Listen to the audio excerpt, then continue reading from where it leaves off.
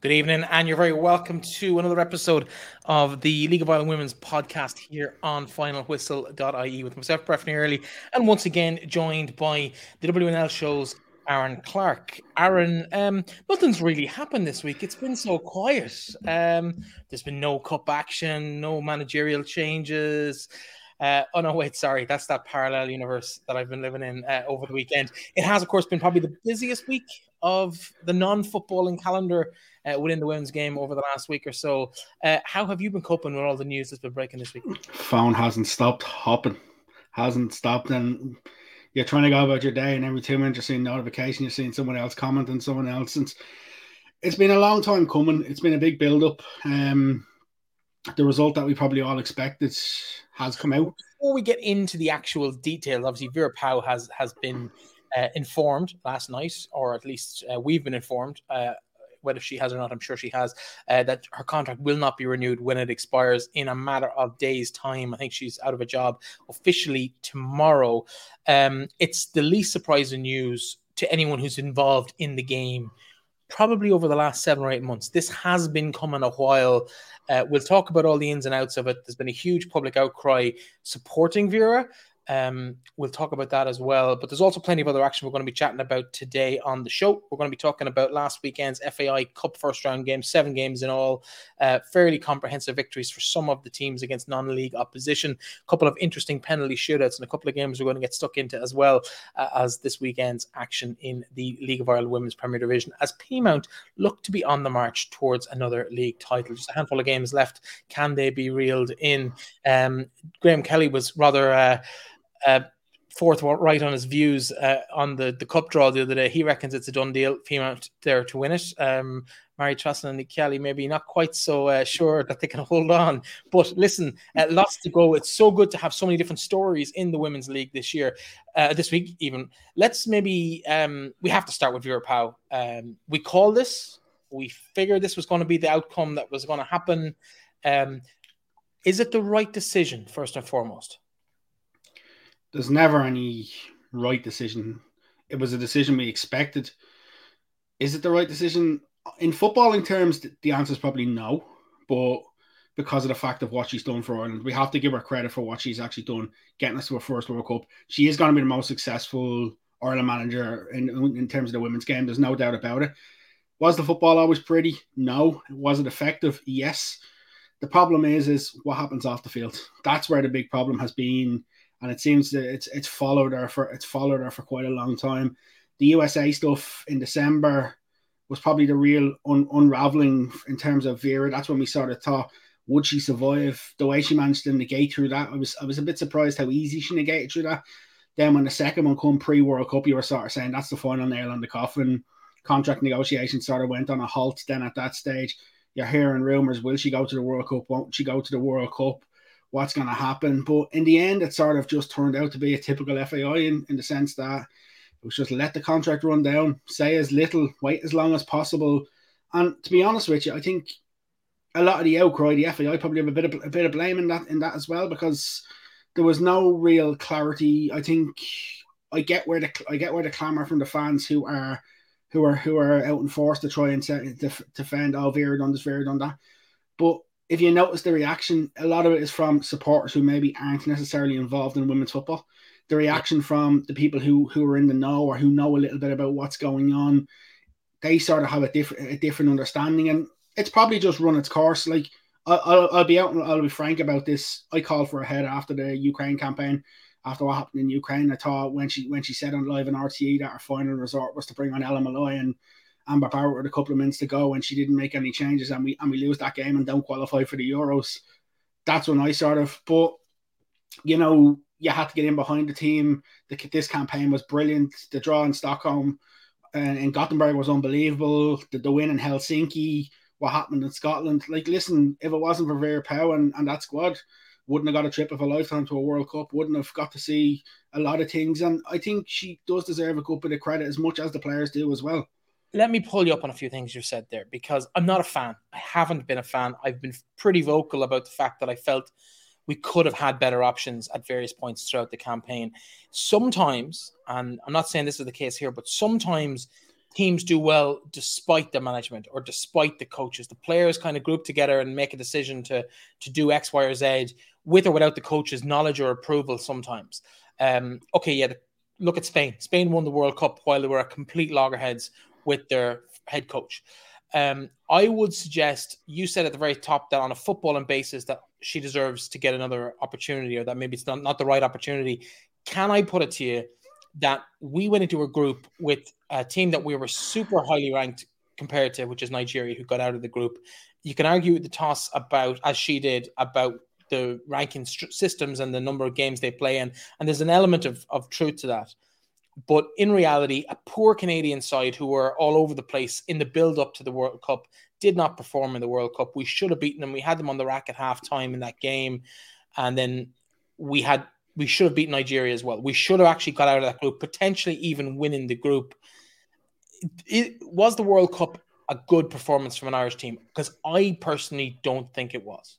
Right, I'm gonna step this back a little bit first, okay? The performances in the lead up to the World Cup were brilliant.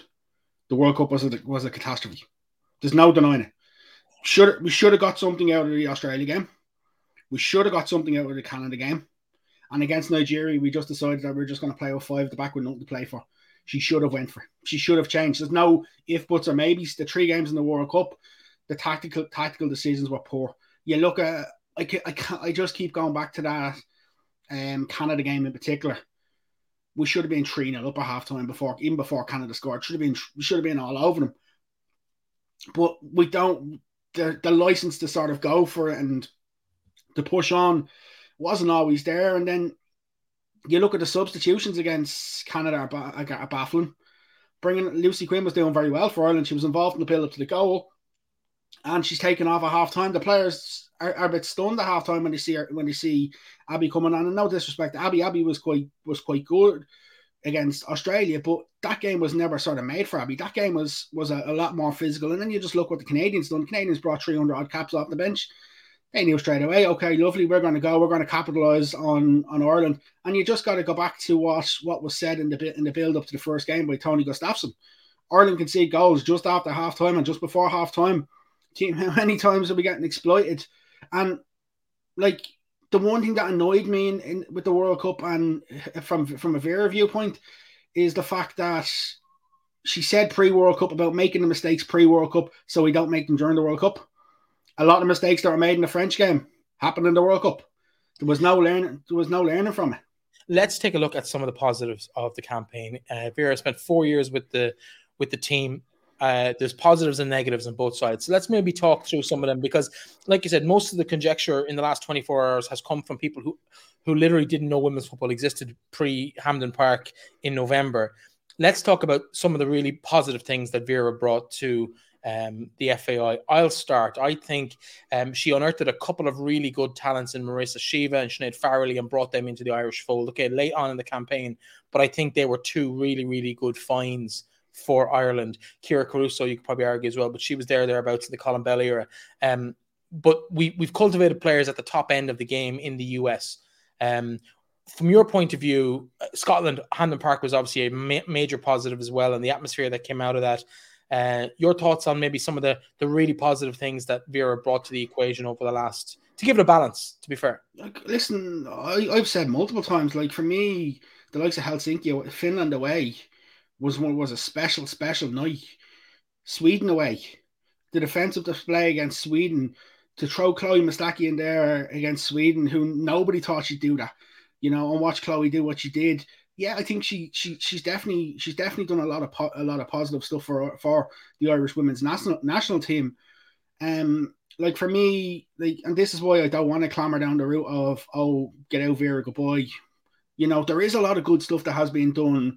There's a lot of things that she tried to bring on, some stuff from the likes of Colin Bell, and tried to bring in more. Like, there's players who got capped under Vera who were never capped before. She's tried to bring through a lot of players.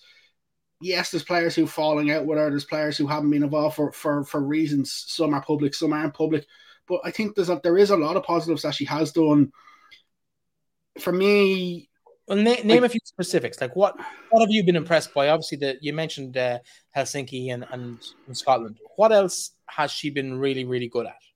I definitely think she's brought the level up, and in certain aspects and certain performances, she's brought the level up. Like to have the confidence to go against 7 top ranked nations teams and know you're going to get beaten before the start of a campaign, to actually bring the levels up, for me was at the time I said it was madness. But when you look back on it, it was actually ingenious to actually help bring the level up. She's pushed girls on to try. I know we may not like this, but to try and get players to be pushing to be playing at a higher level, to be constantly trying to grow. Like she's definitely helped develop some of these younger players, and like she seems to have taken a shine to certain other ones as well. And like it's hard to quantify exactly just in words what she's done, but when you look at the bigger picture to where she's taken us, we're at our highest ever world ranking. Like you said there about would we have done it without Vera? I'm not sure we'd have qualified without Vera. I definitely think the World Cup performances, no doubt we could have done that exact performances without Vera. There's no doubt about it. But I don't think we'd have qualified without her. I think there was a lot of lessons learned from that previous campaign in the Euros where we were beaten by Ukraine away when we knew going to Kiev we only needed a draw.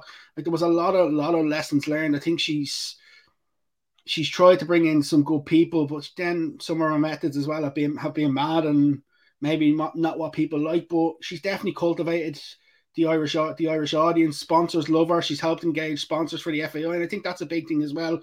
I was listening there today where they were saying that like a lot of the sponsors wanted her to stay on because of the engagement that she has, and like even from a media viewpoint, listen, you're either going to love her or hate her. I've had times where I've actually been like, oh, I can't stand her. But the one thing you will say about her is she's always honest in press conferences, probably too honest at times.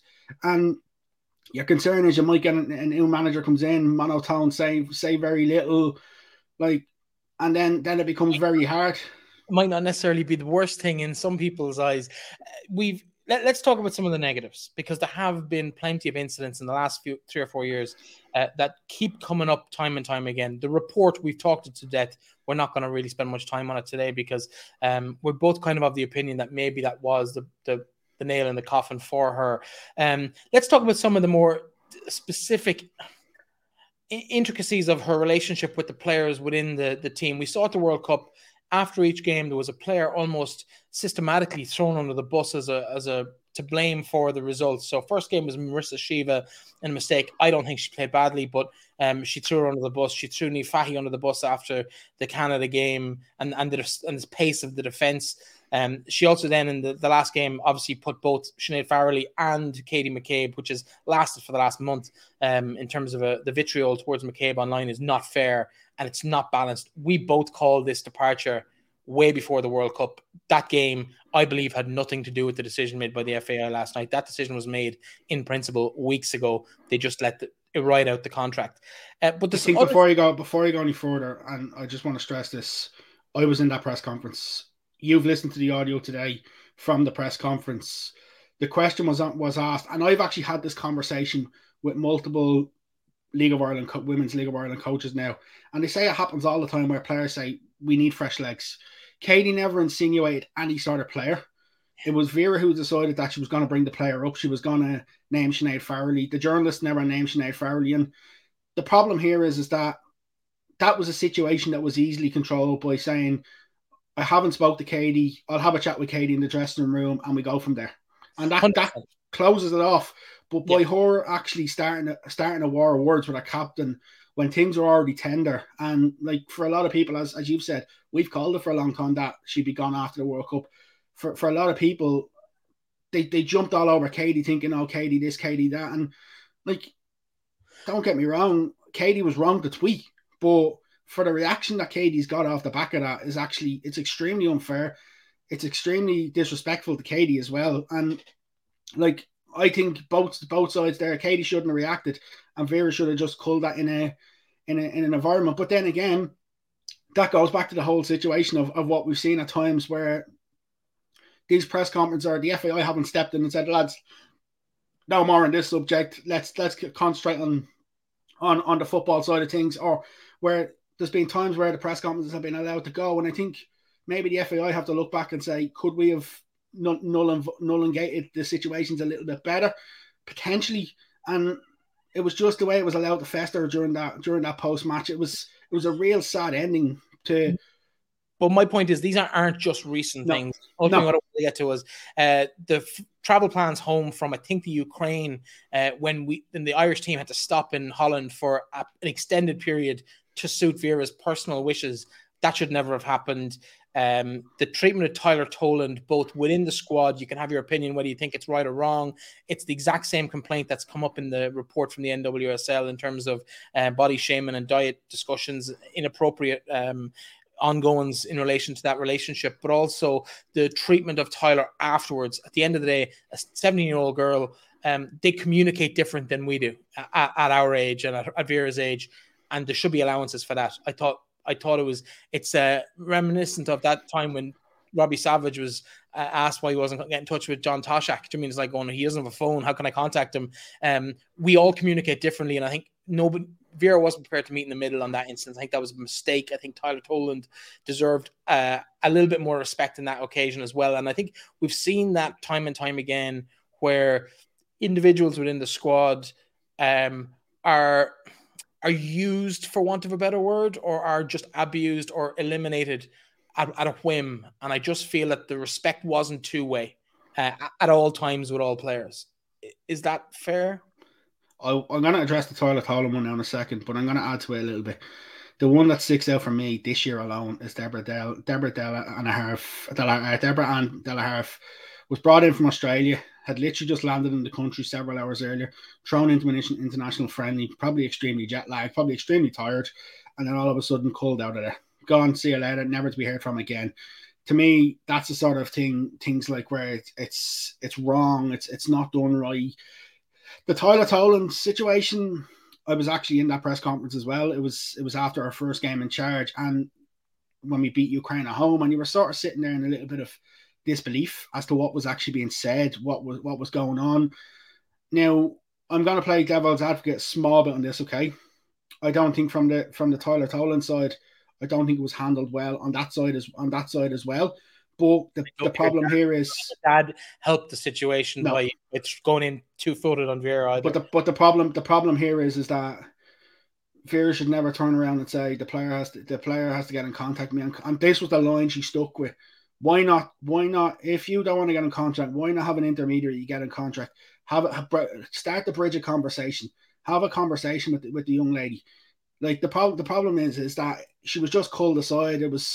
She was the darling of Irish football at that stage. She came in, made her debut at 16 in the campaign where already played the Dutch, played brilliantly against the Dutch, and then all of a sudden, boom, she's gone to start the next game as soon as Vera comes in. And some of the comments that was made that day were wrong. They weren't fair.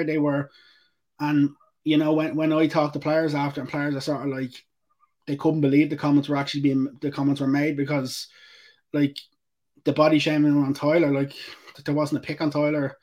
To use a word, like, and it just sort of started from there. There was other players who were playing well, and then Emily Whelan went to Birmingham, then gone on loan, hasn't been seen since. The one that stands out for me, and I can't believe she's never actually given her a proper opportunity, is Claire Walsh from Glasgow.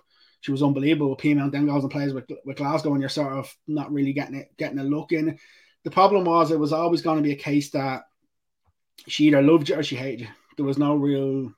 It was hard to find a middle ground with Vera that she players that should accommodate. And like, there was a lot of talk about player power. There's a lot of talk about, you know, the players controlling things. But when you have a leader, when you create a leadership group in a dressing room, you also give them power. So you also be the one to say, you have a certain amount of power by me creating this leadership group, and you're in this leadership group.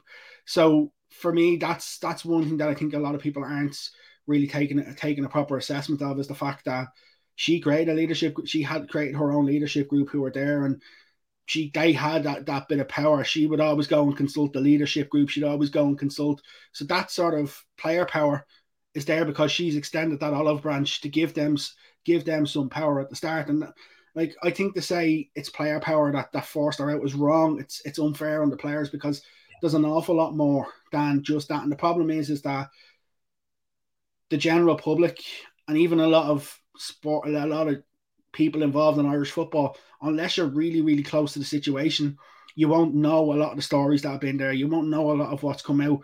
And I think that's ultimately where people's opinions may change slightly when some of these sort of things do come out. Like, the one thing for me, and from listening to Off the Ball today, where they're saying that, like, of the players who were asked, supposedly only 2 players backed Vera.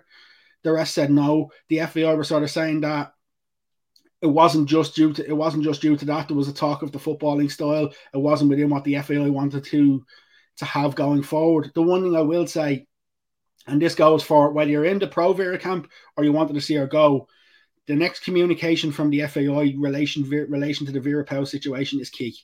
Has to be detailed, has to explain what went on, how they made the decision, because that's the only way that they're going to get people to sort of understand how the decision was made. Do I think they'll do this?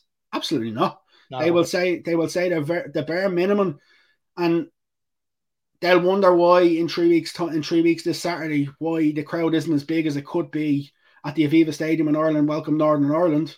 And some of the situations, you have to say, they haven't fully helped themselves. And, like, for me, the overriding arching emotion from the whole lot is sadness, because it's not good for it. The whole situation hasn't been good for anybody. The players look horrible in it. Vera looks horrible in certain senses.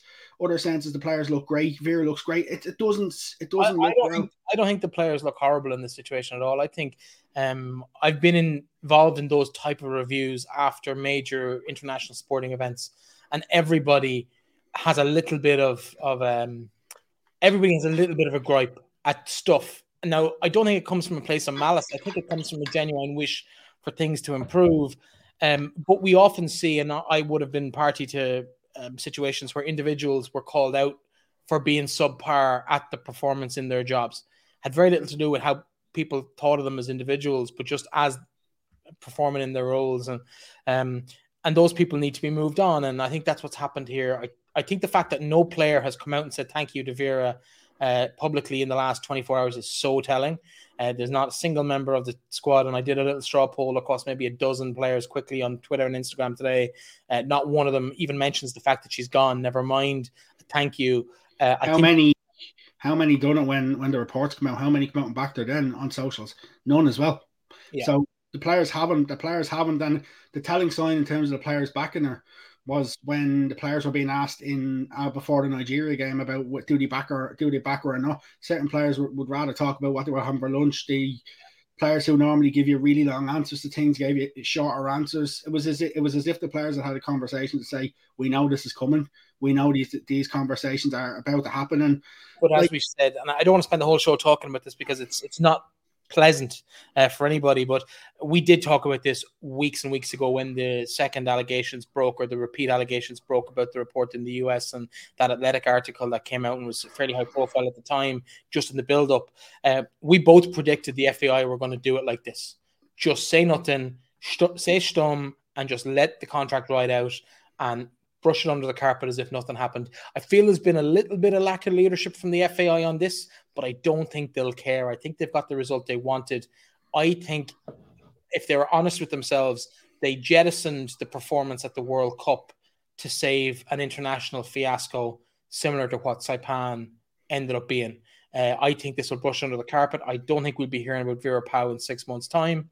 I don't think the interest level is there in the women's game, in the general public, that this will fester in the same way as the Roy Keane situation is still being talked about 21 years. So I'm going to ask you a question then. Okay. Yep. Vera Pauw's gone. We now know, and we'll probably discuss it in a minute, Eileen Gleeson is in his temporary charge. Eileen may get a couple of games. But how important now, like for me, I'll give you my assessment in a minute. How important now is it that this legacy of this World Cup is not the conversation of Vera Pauw leaving? To me, that's the question that I would ask people now. How important, and how do we get back on track to make sure that the legacy is about what's going to happen next for football? I think the FAI need to take their time with the proper appointment to this position. And I would be quite happy for the FAI to forego the Nations League campaign. Give it to Eileen. Give Eileen all the games till this side of Christmas. Start the recruitment process. Identify the person or the people you want to put in place. Get the right person.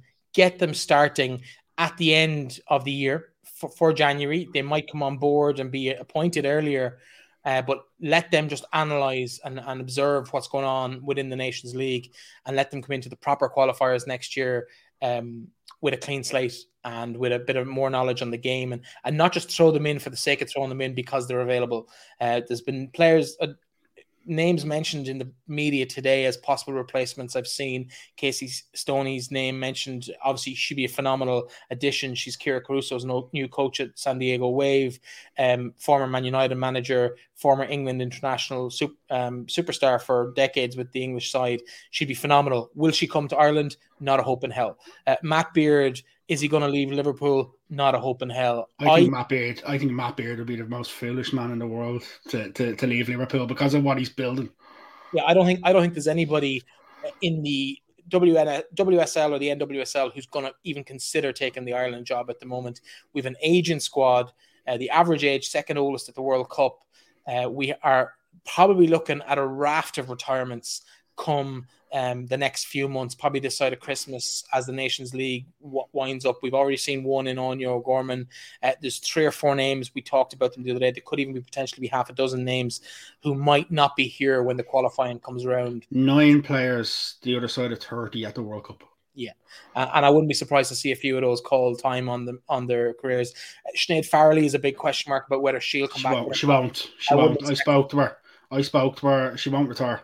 I spoke to her after the final World Cup game, and what she said is that she said, if they have me back, I'll be back. She sort of didn't want that to be her defining moment, and she's talked about, like, I wouldn't be surprised if she plays football in the NWSL for a couple of years. Well, she has had 6 or 7 years of a break, which does kind of save the legs, and she's not quite got the weariness of a normal 33-year-old. I think she'll be around probably till the next World Cup is a genuine target for her, if not beyond it. So we'll see her around. Marissa Shiva is only, I think, 25. She's a huge talent, maybe 26. She's a huge talent as well. But I think we've got a really bright future. But I can't see an established coach taking the role, and it's going to go down the way. Part of me would love to see someone from within the League of Ireland. I just don't know if we have anyone with the experience required. I don't even know if Eileen, and she's probably the most experienced coach from an Irish context, I don't even know if Eileen is the right person for the job. I think she'll do a great job in the short term at keeping it going, but I don't know if Eileen is the right answer. I don't know if you've seen the reaction to Eileen being named as the coach, for the interim coach. The reaction I've seen across our socials today hasn't been positive. And that's when people who've played football, fans, and I think a lot of this is probably down to the way the situation has been handled as much as people who maybe don't trust in it. I think it's circumstantial more than anything else. I've had the pleasure of working with and against Eileen. We've shared players across squads, clubs and colleges over the years. We've faced off against each other in games, albeit 10, 12 years ago. I think she has put a huge amount of work into studying the game over the last decade. I think she's a very good appointment in the role she's in with the FAI as the head of women's football. I would prefer her to, medium to long term, be focused on that job rather than worrying about an international team on top of it. We had that problem for 15 years in Ireland where Noel King and then Sue Ronan double jobbed on both, and you can't do both, and you end up falling short on both. And I don't want to see the FAI going down that route again. I think she's a very good appointment for the role she's in. I'd love to see her, after this short stint as interim manager, stay in that role and not come on and try and be both. I think that would be a disaster for the game and for everybody involved. We need more people, not people taking the same roles or sharing jobs. That just doesn't work anymore. It's a bigger job than it used to be, and it needs to be that sole focus. I think this managers potentially another international manager who's done quite well, who might come in from somewhere else. The guy in charge of the Philippines, name escapes me right now, did a phenomenal job with them. His talent ID across the world. I'm not a big fan of parachuting players in, but if you can get them where they can make a contribution for 8 or 10 years, then absolutely. And the girls that came in for the Philippines were all early 20s, US born, really good athletes, and they delivered on that by some fantastic performances at the World Cup. There are people out there, but I think the FAI need to cast that net really, really wide. Have a look at some of the local people coming through. There's definitely people with potential. I know Tom Elms has been mentioned a few times. he's come in well with the women's internationals or as the assistant manager after Eileen left the role. He did well at Wexford when he was there. Does he have the experience of that really top level group? Probably not. Does he have the potential to learn it? Potentially. I think if they're going Irish, if they go someone from within FAI or within Ireland, I think the only candidate for me is Dave Connell. If they're going to go within Ireland, for me, that's the most successful Irish-based manager, considering what he's done with the under-19s, getting to the European Championship semi-finals. The one thing I will say, Breifne, and this is going to sound a bit of a bad one on the FAI, but for me, at the minute, the way things are going with women's football in this country, I just have a fear that we may miss the curve in terms of the upward trajectory. Yeah. I just don't think we're on the curve the way we should be on it, the way with the growth and the expansion.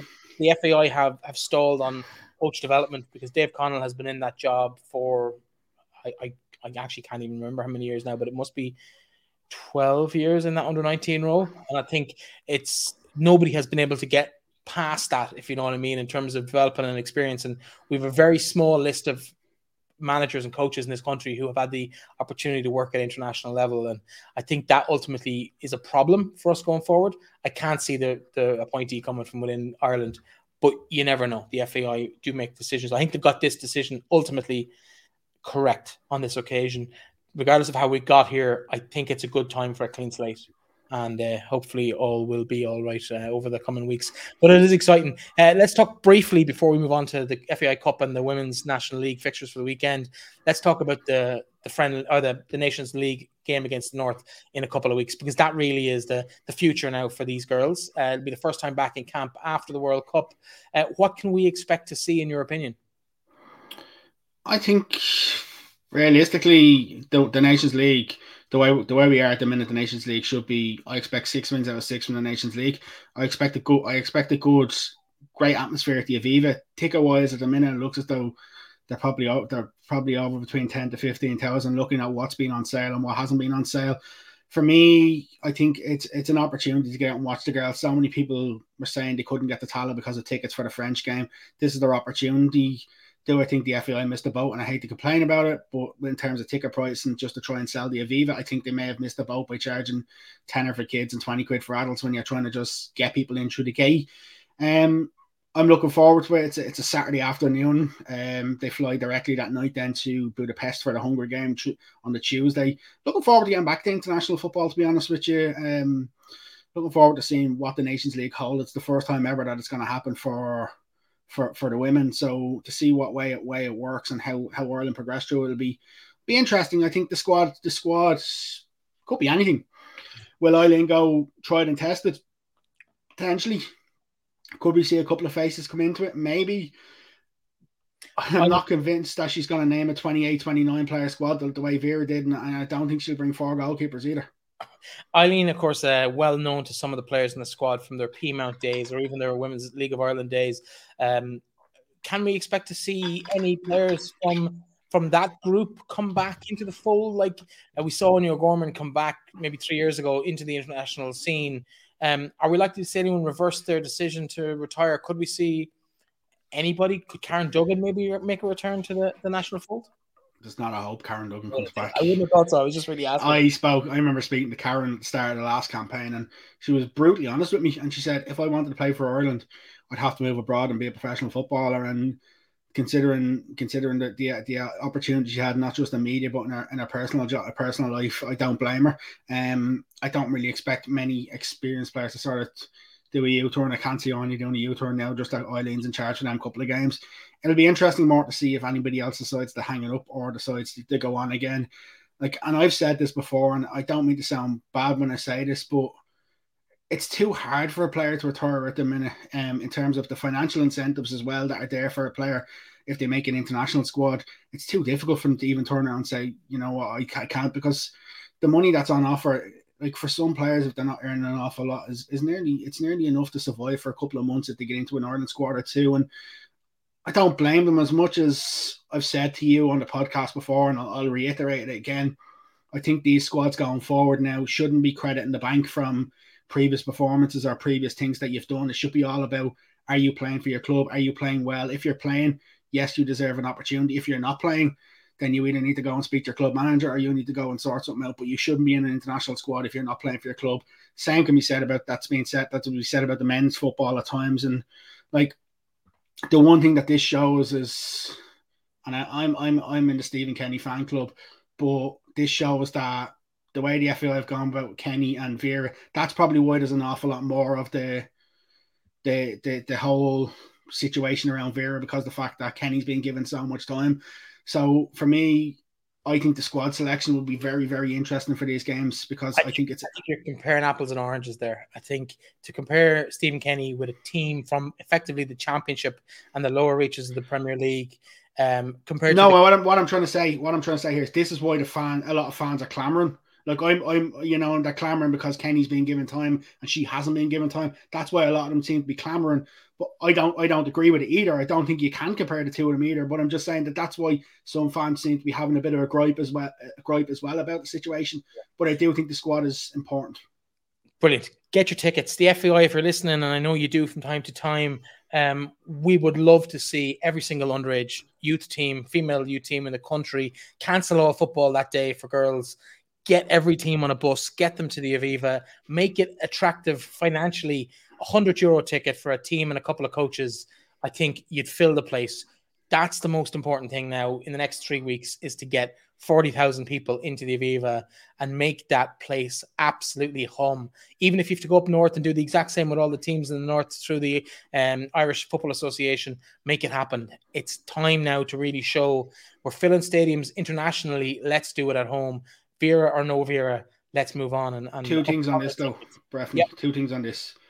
Walking into the stadiums, so for example, walking into the stadium, Australia Olympic Stadium in Australia for the first game and seeing so many people there for women's football, walking into an England international where it's packed, there's nothing that fills you more with joy to see people coming to watch women's football. So for me, it's really important that we start to create this legacy, this momentum to get these sort of things to where it becomes attractive to use the Aviva 2-3 times a year to play games. And we're talking about getting crowds in excess of 30,000-40,000 at every game. I think that has to be the ambition and the eye forward. Yeah, absolutely. Let's move to more domestic matters. And of course, over the last couple of days, in terms of the weekend, we had some pretty big games across the first round of the FAI Women's Senior Cup. Some non-league teams in action. We saw Bonagee, we saw Kilesta, Johnny Carney, Cabinteely, and Terranure Rangers all take on league opposition. It didn't end too well for them, Aaron. For the second consecutive season, I think we had 4 non-league teams and didn't manage to score a goal between them, shipping some pretty big numbers, 29 goals in total against, or 26 goals, maybe 27 goals against in 4 games. It's not working, is it? No, the gap is much bigger than it's ever been. And that's the problem. The gap is getting bigger and getting bigger. It's constantly growing. It's constantly going to expand. And like, how do you sort of, as much as it's a big day out for some of the clubs and some of the players they've rightly qualified for the FAI Cup by getting to the semi-finals of the Intermediate Cup. But like, how do you go about when you're taking such a heavy defeat? Like, for Bonagee United to lose the Intermediate Cup final quite convincingly to Terranure and then go out to ship 11 against Sligo Rovers, like, what benefit is that even to Sligo? Because it's not even a competitive game for Sligo. Like, Casey Howe and Emma Doherty, yes, they filled their bag with 5 goals each, but it's not competitive. Like, Shamrock Rovers against Donegal Carney Kilesta, as easy as they wanted. 8-0 probably could have been a lot more. Cork City winning 5-0. Cork could have scored 10 or 11 easy. And the thing about it is, like, you look at that Terranure team, had several players who've played League of Ireland football before, the likes of Jess Turner, who was probably their best player by a mile. But, like, you could just see the differences. Like, in that game, Terranure just wanted to sit off them, allow Cork to have the ball all they want. Ellie O'Brien and Ian Mangan just ran the show. And realistically, Danny Murphy would be disappointed going in 1-0 up at half time. Yes, they scored 4 goals in the second half, but, like, on another day, they scored 10, they scored 12, they scored 13. I think the one surprise of the weekend in terms of them. I'll ask you about that, because I was very impressed with Cabinteely over the weekend. They really, really put it up to Bohemians in that game and probably restored a bit of faith in the teams at that level. the funny thing is that that was the one game that everyone was saying that could be the biggest scoring game, for the fact that if you just compare the teams, I know you're comparing, it's difficult when you're doing that sort of thing, but like Terranure beating Cabinteely 6-1 in the semi-finals of the Intermediate Cup, and Cabinteely have shipped a big couple of results against teams like that before, and then see what Cork done to Terranure and then see what Cabinteely done. For me, it was great to see that it wasn't a landslide, because I think it sort of helped to finish off the final round, the final games on a bit of a better note, especially when you're looking at Sligo Rovers against Bonaghy United at the same time, and you're sort of like, you're constantly seeing the goals go in. You're grimacing them more and more, and then you're seeing Bowes sort of taking it to the second half before they score against Cabinteely. Like, I think the days of us seeing, and as much as this team back in the day, the Shelbourne under-18 team, as much as that was a bit of a, how would you say, nearly a good enough to be a second string women's national league team at the time, beating Cork City, you'll struggle to see shocks in the cup nowadays. Like, you can remember back a couple of years ago, the likes of Wexford scoring 14 against Minola. We've seen in previous years, Douglas Hall didn't field last year against Sligo Rovers. Your concern is things like that going to happen a little bit more, where these sort of teams don't field because the fear of what could happen? And then who does it benefit? Like, the FAI Cup has its traditions. Before the League of Ireland started, we've seen the non-league teams that were winning, and we've seen all that. But who does it? It doesn't benefit anybody to see these sort of big hidings, as much as we all want to see these sort of teams in it. Like, how do you combine, or how do you fix it? There's no easy answer to fix it. That's the unfortunate thing. No, particularly when it's the teams that are struggling at the bottom of the table in terms of like Cork and Sligo, who are handing out these big hammerings. It's not like it's the top sides. Okay, Shamrock Rovers did win comfortably, but it's not just the top sides that are beating these sides. Sligo played the finalists in the Amateur Cup. You should be expecting that to be more level than it is at the moment. 11-0 is completely out there. But it is what it is. Like you said, I don't think it benefits anybody. I was particularly impressed, I have to say, on the Cabinteely side. A couple of players stood out for me. I thought Claire Marie O'Reilly, don't know anything about her, but she really impressed me in flashes for Cabinteely. But there was a number of players who played for them. Of course, Orla Harron involved with the Dubs as well. She was out at the weekend. So it's I just was really impressed with them. They've been around before, some of the players, but they really put it up to Bowes and made Bowes work for that quarterfinal spot. But they have got that quarterfinal spot, and now they face Sligo in 2 weeks' time. Athlone, they host Peamount. Cork City will be at home to Shamrock Rovers, while DLR Waves, their reward for a penalty shootout victory over Wexford is a trip to Talca Park, and it's going we haven't even mentioned the two all Premier Division games that went to penalties, and the other one went to extra time. The three all Premier Division games went to extra time. But they were really, really good games in terms of Treaty. How good was that performance? And I know we've had Alba on the podcast here this year. He's a former Peamount coach. There's a couple of Sarah Duke Power moved down recently. I thought she had a great game at centre back for Treaty. There's been a few who've defected, for want of a better word, to Treaty from Peamount. I know they didn't win. I don't really put much sway in moral victories myself, but it is a huge moral victory for them that the expectation would have been that they would have been on the receiving end of a fairly heavy hiding. They weren't. It was a really good performance from them. They were unlucky maybe not even to win it. The fact that we're talking about Treaty leading twice against Peamount in an FAI Cup game, that's the big thing. And like, you look at the fact when they played Shells in Talca Park earlier in the season, 1-0, they've threatened, they sort of fell away a little bit, and then Albans sort of pulled the plug a little bit, being like, okay, I need to rejuvenate again during the off season. Brought a couple of players in. From a Peamount viewpoint, though, the train of momentum is so important for them. Like, they limped over the line against Bowes the week previous, but the thing for them is it's just about winning games. It's just about winning games. Like, when they go back into league action, they've finished with Shamrock Rovers, finished with Bowes, finished with Shells, and like, for them, I don't think James O'Callaghan will care if he wins 3-2 after extra time or he wins 1-0 with an 89-minute winner. I think for them it's just the fact of that they're grinding and they're continuing to stop. I'd like to see how Treaty get on in the next couple of weeks. Can they build that little bit of momentum? Can they build that bit of consistency? I know they've still got a couple of games against teams in and around them as well. Can they get them sort of results and get them sort of points? That'll be the interesting observation to keep an eye on that one. But like, to see other games, the likes of the DLR, I don't think anybody would have expected DLR to be Wexford, considering what happened the week previous when they were beaten 4-1 and beaten quite convincingly in the league, and then to sort of reverse it and be nearly as if they were going to win the game, and then it goes to penalties. You're sort of like, it's madness. But the only thing is, Eve Bandana steps up in the shootout and saves a crucial penalty to put them into the hat, and it's no surprise with Eve. She's one of the most quietest people you'll ever meet, but when she's between them two sticks, there's no one who you wouldn't really bet against her. In terms of the quarterfinal draw, Shells, DLR, Cork, Shamrock Rovers, Bows, Sligo Rovers, Athlone, Peamount. Who's coming through those ties? Oh, that's difficult. Based off right now, I would say Shells, Bows, Rovers, and the last one's a toss-up. Interesting. Be interesting to see how that all pans out over the next couple of weeks. Of course, you did mention that the two Sligo girls got 5 goals each. Abby Larkin, of course, 4 for her as well. Erin McLaughlin twice. Rihanna Jarrett, Fiona Bradley, and Lisa Murphy all hit the back of the net twice in those opening round games as well. A range of players then managed to get on the score sheet from across the other games. Interesting. Just while you're looking at stats, while you're looking at goal scorers, an interesting one for you.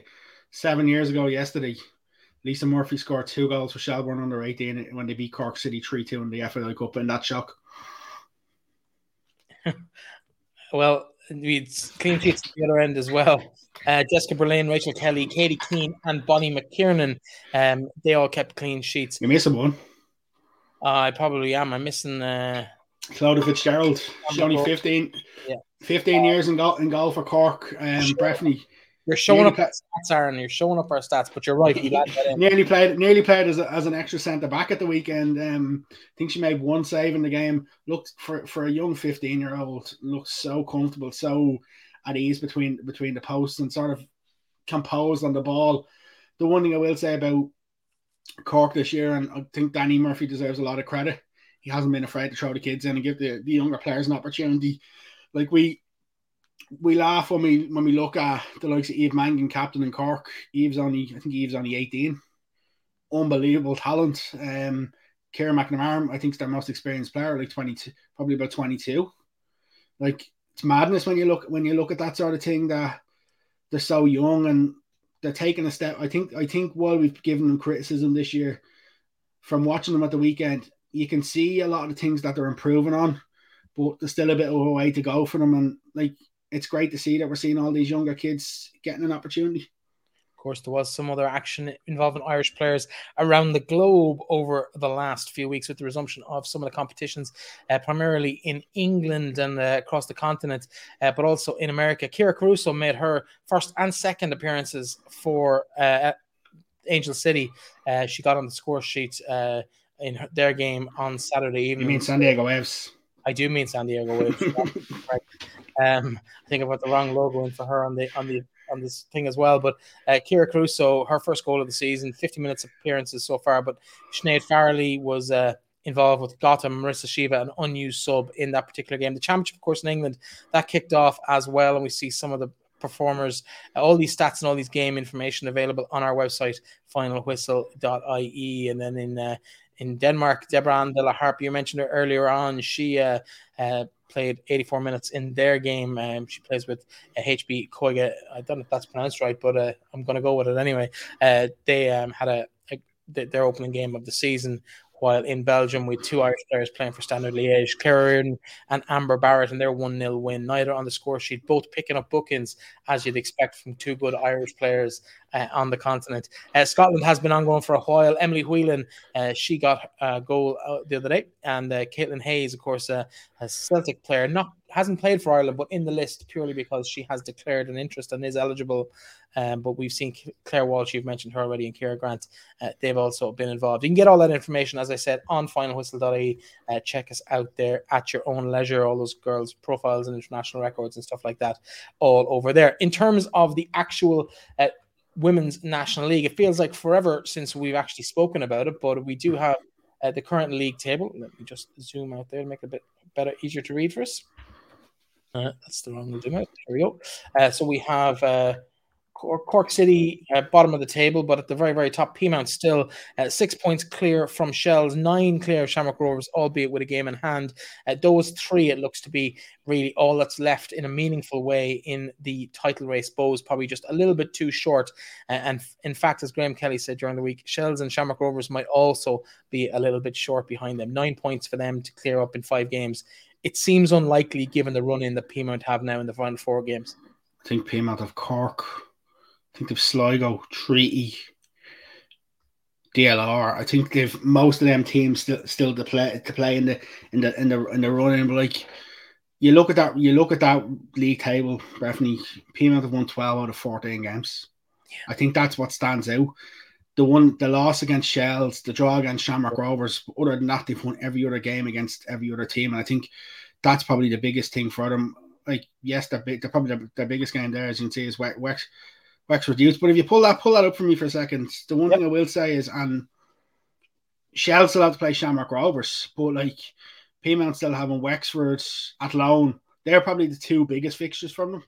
Athlone under a little bit of a rejuvenation at the minute. I think Galway away is a bit of a scary one as well, potentially.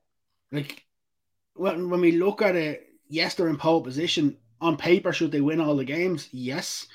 Will they win all the games? That's the big question. And I think for them, they could afford to drop points in 2 games because realistically, it's difficult to see Shells and Shamrock Rovers winning every single game between now and the end of the season, because when the 2 of them meet, one of them is obviously going to drop points in the game, or both of them are going to drop points. So from a Peamount viewpoint, I think it's just keep consistent, keep going. The one thing they talk about is 1 game at a time, and the DLR game this weekend is probably it's the biggest one for them. And like I think, I hate to say it from a Shells viewpoint, but Shells haven't got an easy game this weekend against Athlone, and I wouldn't be at all surprised if Shells potentially drop points against Athlone. I think Rovers will come through against Cork, easy enough. So like I wouldn't be surprised. And the fixtures these days, like when you're looking at the table, the bottom team, I think Cork are minus 24 goals. If you look back at previous years, at this stage, after so many games, you might have seen teams at minus 50, minus 60. And that's the biggest difference this year, is that when they're losing, yes, we've seen Treaty ship 2 heavy defeats, but other than that, we haven't seen any team ship massive amount of goals in games. And I think that's been the biggest difference in the league. And like the next couple of weeks, there's 2 more rounds of fixtures before the FAI Cup and then the international break. So it's still a little bit stop-start in the league. And while we say Peamount might have one hand on the trophy, this weekend is a tricky one just to get out of the way first. 6 games left. Can Peamount be caught? I don't think so, but it's up to them if they get caught. If they continue with the resilience that they've had, like the biggest thing about the Bowes game not last week, the week before, is if that's last year, they lose that game, or they drop points. Where the biggest difference is, I think they're able to continue to go until the very last minute, and that's the biggest thing compared to last year. I think last year, the last couple of years, they were probably had a little bit of a psychological scar over what happened when Galway beat them 5-2 on that infamous night in PRL Park. And like the big hurdle for them, and I said to James O'Callaghan, was the fact that they finally won a game live on TG Carr at home. You could see that, like, as that game was going on, I was like, oh no, this is gonna keep going. But I would expect Peamount to win the league. I would expect Peamount to win probably 5 of the 6 games that they've left. Let's talk through the games of the weekend. Shells and Athlone, probably the tightest game of the weekend, I would expect. Shells have lost Jesse Stapleton, obviously. Lost Katie Keane as well, who wasn't playing, who seems to be playing well for Athlone. Yeah. Could she be the one who comes back? on Saturday. Like, that's the sort of stuff we want to see happening in the league a little bit more. It creates the drama, we don't want to necessarily see Shelburne fail, but we want to see players moving around and creating drama and creating stories and actually having meaningful drama around these games. But could Katie Keane upset the apple cart at the weekend? Potentially. The only thing from a Shelburne viewpoint is they brought on a lot more players from abroad again who wouldn't necessarily know the league. That's obviously going to be a concern. For Shelburne, I think this game is important, not necessarily for the result, because as much as they'll want to win the game, I think Shells need to build a bit of momentum ahead of Tuesday's Champions League game. I think that's important. And I think it's the ideal fixture for them to come in because they know they're not going to have an easy rollover test. They're going to have a battle against Kieran Kilduff, and obviously Ken Kieran is with Athlone, who has coached a lot of the Shelbourne underage players and has been involved with Shelbourne for a number of years. So he'll know an awful lot about them, and there's no doubt it'll be an extremely difficult task for Shells. I wouldn't be surprised if they drop points in this one. It'd be a big game if they do. Bows Galway, two sides, both in form, reasonably good form. Avenir Cup sports winners recently from Galway's point of view. Of course, disappointment in Belfield last week, but Bows have been impressive this season. Is this kind of an opportunity for both to kind of put their name forward for being best of the rest outside of those top three sides? The winner of this more than likely finishes fourth place. It's as simple as that. The winner of this more than likely finishes. If Bows can get the win, they get the points back that they dropped against Peamount. If they don't, you'd have to fancy Galway to be finishing fourth. And from a Bows viewpoint, obviously bringing in Rachel McGrath and bringing in Katie Malone from DLR Waves and Peamount respectively, they've strengthened in the window. Galway losing Gemma McGuinness, it's one of them that you'd have to say that the game against the sides played earlier in the season, if you remember back to the goal that Bow scored to win it, it was the keeper kicked the ball off Sarah Rowe and it went overhead and went in. There was nothing between them. That was when Galway were off to a bit of a sluggish start. It's a completely different Galway team now. They have a bit of form. Yes, they lost a penalty shootout against Athlone, but I think Galway will come up to Dublin. They'd be well motivated, and I can't see very much between these sides. I wouldn't be surprised if it's a draw again. Cork City and Shamrock Rovers. Shamrock Rovers need the 3 points. Cork on reasonably good form after their win at the weekend. Rovers would go into this game as big favourites, but can Cork upset them? Cork will need to be a lot better than they were against Terranure to upset them. Like, you look at the first half display when they played in Tallaght, Cork were brilliant. The first half, second half, they fell away. It's going to be a big ask both mentally and physically from a Cork. They'll have to be fully switched on. Be interesting to see from a Shamrock Rovers viewpoint if Tegan Ruddy players haven't been announced as a signing this week. Didn't play Savannah McCarthy. A couple of players sort of didn't start against Donie Carney Colester. So from a Rovers viewpoint, nothing short of 3 points is good enough. They should get them, but I think Cork will make it competitive for a period of time. Tegan Ruddy, surprised to see her go to Tallaght rather than maybe back to Peamount? If it wasn't a professional league, I'd say no. But because of the fact that Rovers can offer what Rovers can offer, I'm not surprised. Final game is the game live on TG Car on Saturday evening, 7:35 kickoff in the showground. Sligo Rovers versus Wexford Youths. This has thrown up some big results between these sides. Not least of all, should I say, Sligo's win over Wexford in the showgrounds last year in the league. Big penalty save from Amy Mahan, of course, no longer with Sligo. Can they repeat that? It's been a very different set of results for both teams in the 12 months or so since. Last time these sides played, obviously you say they won. The last time they played in showgrounds. Yeah. The last time TG Car was in the showgrounds, Sligo also won. Two good omens, but unfortunately I can't see Sligo winning this weekend. Yeah, the big win last week in the league, but I think it's a horse of a different colour this weekend as Wexford come to town, and they'll be smarting from their penalty defeat in the Cup last week after good runs in that competition in recent seasons. In terms of that for the week, it's been kind of just one of those weeks, really. There's loads of stuff we probably haven't got to within the league as well. A couple of new signings coming in, been announced during the week that we haven't got to in Athlone and in Shells and a few other places as well. But I suppose dominated by the news last night of the departure of Vera Pauw. Not necessarily unexpected departure of Vera Pauw, but there's plenty to be heard and to be said about what's gone on in that dressing room. Will we hear more of that report? I strongly doubt it. I think the FAI will be quite happy just to close that book, stick it on the shelf and never look at it again. They've got to the end result. How we got there, I don't know if we agree with it or not, but we are there now. It's a fresh start. Eileen Gleeson is in for the next 2 games minimum. I'd imagine she'll probably see out the entire campaign in the Women's Nations League, but it's going to be an exciting time for the FAI and for women's sport as they decide the next steps. Your thoughts, Aaron, where do you think we're going to end up in the women's context? Honestly, I couldn't even tell you because that's the problem. if the FAI, if they have the budget, can they get someone good? If the budget's not there, they'll probably end up going with the cheap and easy option. I hope they don't. I hope they can stretch it out, but I don't think anything will happen until at least after the AGM, this year's FAI AGM. I think it'll be at least that before we see any changes. Absolutely. Listen, that's it from us this week. We talk to you again next week.